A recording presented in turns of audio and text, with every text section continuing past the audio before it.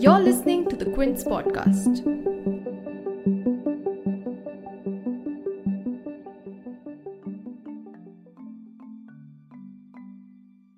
Should we be looking at health conditions or the gravity of offence for prisoners seeking interim bail on health grounds in view of the pandemic? Questions on whether it's right or wrong to keep vulnerable under-trial prisoners in jail have come up with the case of 79-year-old Telugu poet Varavara Rao, who's been imprisoned since the last 2 years over his alleged involvement in the Bhima Koregaon case. He had filed for an interim bail citing his frail health and susceptibility to COVID-19 in March, but a special NIA court rejected the plea. The court rejected it again for the second time in June, and then Rao tested positive for COVID-19 on 16 July. He's said to be severely ill with several neurological issues as well, and has been in and out of hospitals since the end of May. Rao's lawyers then challenged the interim bail plea rejection in the Bombay High Court, but the NIA, which is probing the case, not only opposed it, but they called it a quote-unquote ruse and accused him of taking quote-unquote undue benefit of COVID-19. And Mr. Rao isn't the only political prisoner to be denied bail in this pandemic despite the Supreme Court order on decongesting jails.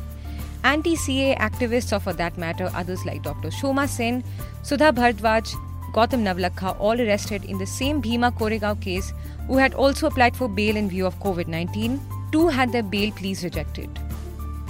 Mr. Rao is currently admitted to Nanavati Hospital for neurological and urological treatment, but is it ethical for an under-trial to be refused bail on health grounds in this situation? What did the Supreme Court say about releasing under-trial prisoners to decongest jails, and why are people like Rao made to be an exception? You're listening to The Big Story, the podcast where we dissect the headline-making news for you. And I'm your host, Shaurbali.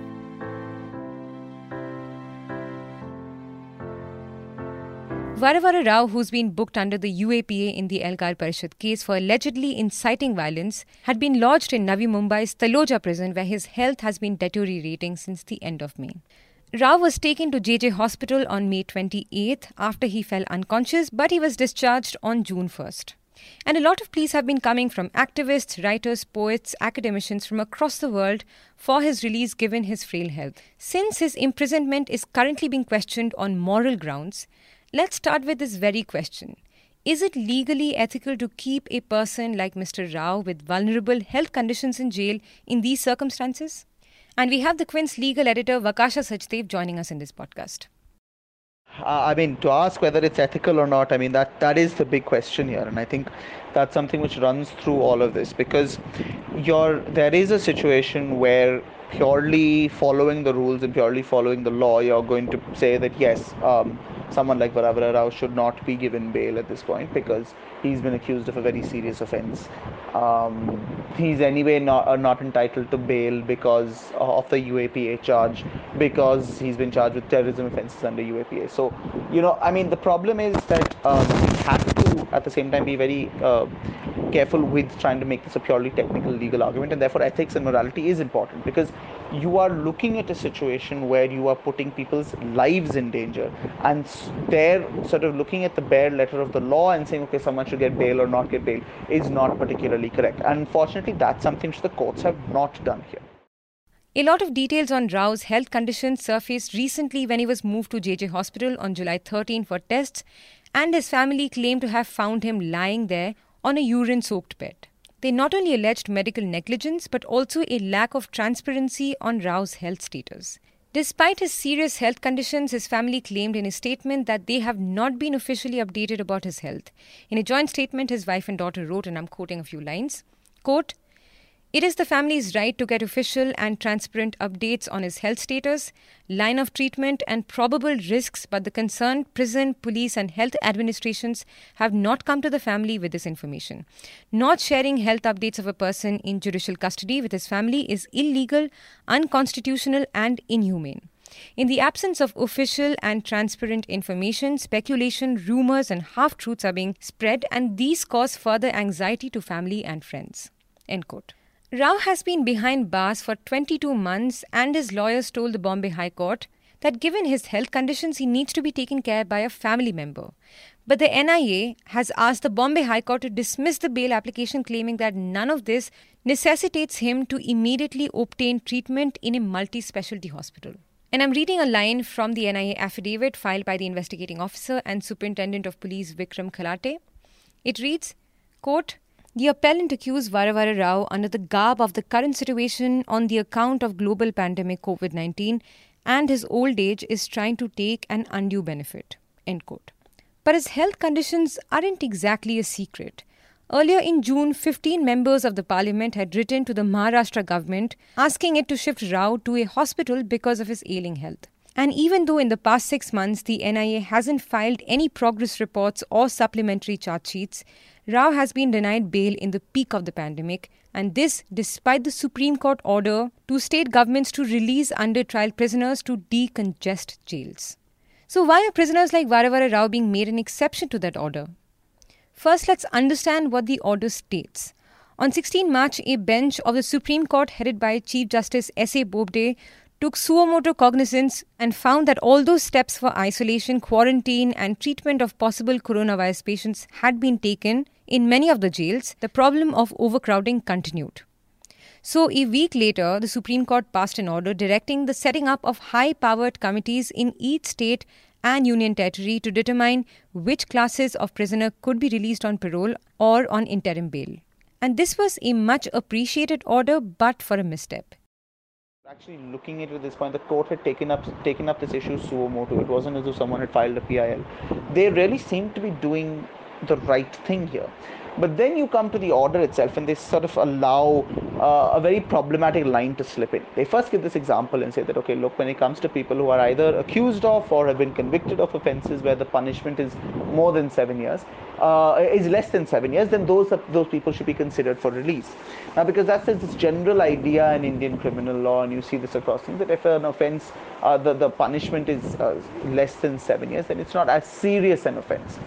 Without getting into the rights and wrongs of that, the problem is that this example was a little bit tricky because it's immediately saying at the start that when you're considering bail in the context of COVID and the coronavirus, look at the categories of offences. But that's pretty much the wrong approach, because you should be instead looking at people who are going to be most vulnerable to it and making sure they're at the top of the list. But again, if you look at the wording of the order after that as well, it says as aforesaid, when looking at release of prisoners as aforesaid, and it specifically says again, they should have regard for the category of offences.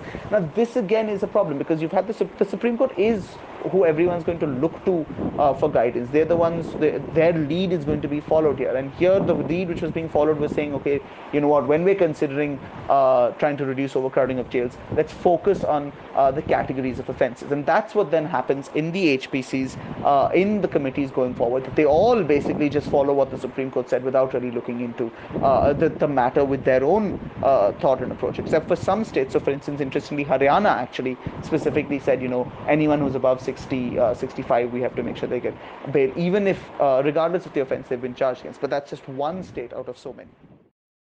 What this basically means is that those charged under special laws like the UAPA or the NSA or PSA are automatically excluded from getting bail. The sentences in these cases are pretty much all above 7 years. And when you're looking at the political prisoners in question here, the tragedy is that they're being charged with the very most serious offences under the UAPA. It's not just saying, okay, look, this is unlawful activity, which has a slightly lower, which is not as serious, but even there the punishment can be quite high. But at least, it's not as serious, and you don't have the embargo on bail there. But these people have all been slapped with sort of proper hardcore terrorism charges or funding terror charges, which all have very, very serious sort of punishment levels in terms of the number of years of imprisonment. So already by making categorization of offences, the categories of offences, the basis for deciding who's going to be released, you've already said that you're not going to grant them bail. Now, the interesting thing, of course, is that even if you were to find a way to say that, okay, look, you can get around that, even then the courts haven't really stepped up. So Mihir Desai, senior advocate in Bombay, who's worked on a lot of these UAP cases, he pointed out that at one of its subsequent meetings, the Maharashtra committee, the high-powered committee, actually said that we should give due regard to the age of a person. So if there's someone who's over 60 and has comorbidities and is therefore vulnerable to COVID, then we need to consider bail on a case-to-case basis. Despite that, obviously, because these cases are so politically charged, when there is an attempt to actually ask for bail, as in Varavara Rao's case, the bail is being refused there. And if you read the kind of reasoning given by the NIA or by the authorities to kind of justify it, it's shocking. As we've seen with the Varavara Rao, with the NIA, even now that he's got it, now that they're asking for interim bail now on the basis of his health, they're saying he's trying to take undue benefit. I mean, it's just a horrifically insensitive approach which the investigation agencies are taking.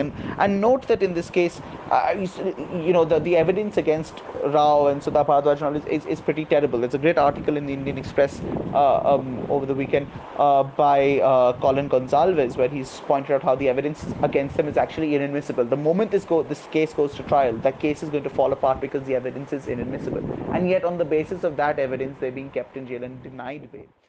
Given the seriousness of COVID-19 and the kind of impact it has even after recovery, how can courts step in for under trials like Rao? So, in terms of what the courts can do, as we said, there are some states now where the lower courts can actually grant bail, where an NIA court, which is being asked to provide bail to a person above 60, can say, look, even though they're accused of a serious offense, even though the UAP is involved, the HPC has said, the judge can say, I can look at their vulnerability and therefore grant them bail. So that's something which hopefully those courts will be able to do. For other courts, they might find that their hands are a bit tied, but again, there is a certain amount of discretion which lower court judges still have when it comes to bail. But again, as we said, this is something where the lower courts have less authority, so they're mostly bound by what the letter of the law says or by what these high-powered committees have said they can do. So for really trying to take this forward, you're going to have to look at the high courts or the Supreme Court. Now, the high courts, for instance, Bombay High Court is hearing Varavara Rao's petition.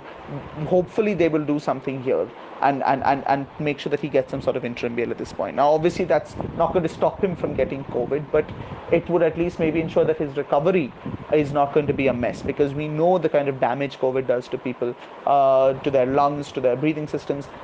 With Rao, he's having a number of other side conditions, including neurological problems. Now, those kind of things, you can't say that, there has to be, even if he recovers from the coronavirus itself, there needs to be some understanding that he should be given proper medical treatment, and for that he may need to be given interim bail. But the high courts can also do a lot more. I think they're the ones who should start looking into the question of saying, okay, these classifications for how and who should be given interim bail and parole are incorrect, and say that, look, this needs to change. That's something which they have in their power to do. They can take it up on their own on a suo motu basis, or obviously if petitions are filed, they can do that. When cases like Rao's come up, before then they need to make sure they pass good orders. They can also take certain other steps which would help, for instance, mandating a protocol for treatment of people in such situations. Like with Rao, one of the big problems was that leaving aside the question of giving him bail or parole, he should have been given better medical treatment. And this applies whether you're an under trial, whether you're a convict, it should not matter. There's also the question of they need to order more testing as well. There's been very, very minimal testing in these jails. The Loja jail where Rao was based had already seen cases of the coronavirus, and yet there was no testing being done, even when it was like of someone who was right next to a person with extreme vulnerability. Now remember that Rao was in the same prison cell as Vernon Gonsalves, who was having to look after him, who was also above 60 and also at risk thanks to the coronavirus. So, these are the things which the high courts have to look at, that maybe build better protocols for treatment, for testing, which they can do. The Supreme Court would hopefully, one can only hope, look into this again, given they had taken this up suo motu once. But then again, I mean, they're going to have to acknowledge that they got it wrong with the kind of classification they suggested. If you like listening to this episode, please subscribe to the Big Story playlist for episodic updates. We're live on Apple, Google Podcast, Spotify, JioSaavn, and most of the other popular podcast streaming platforms. For other podcasts, please log on to the Quint website and check out the podcast section. For any feedback, shoot an email to podcasts@thequint.com.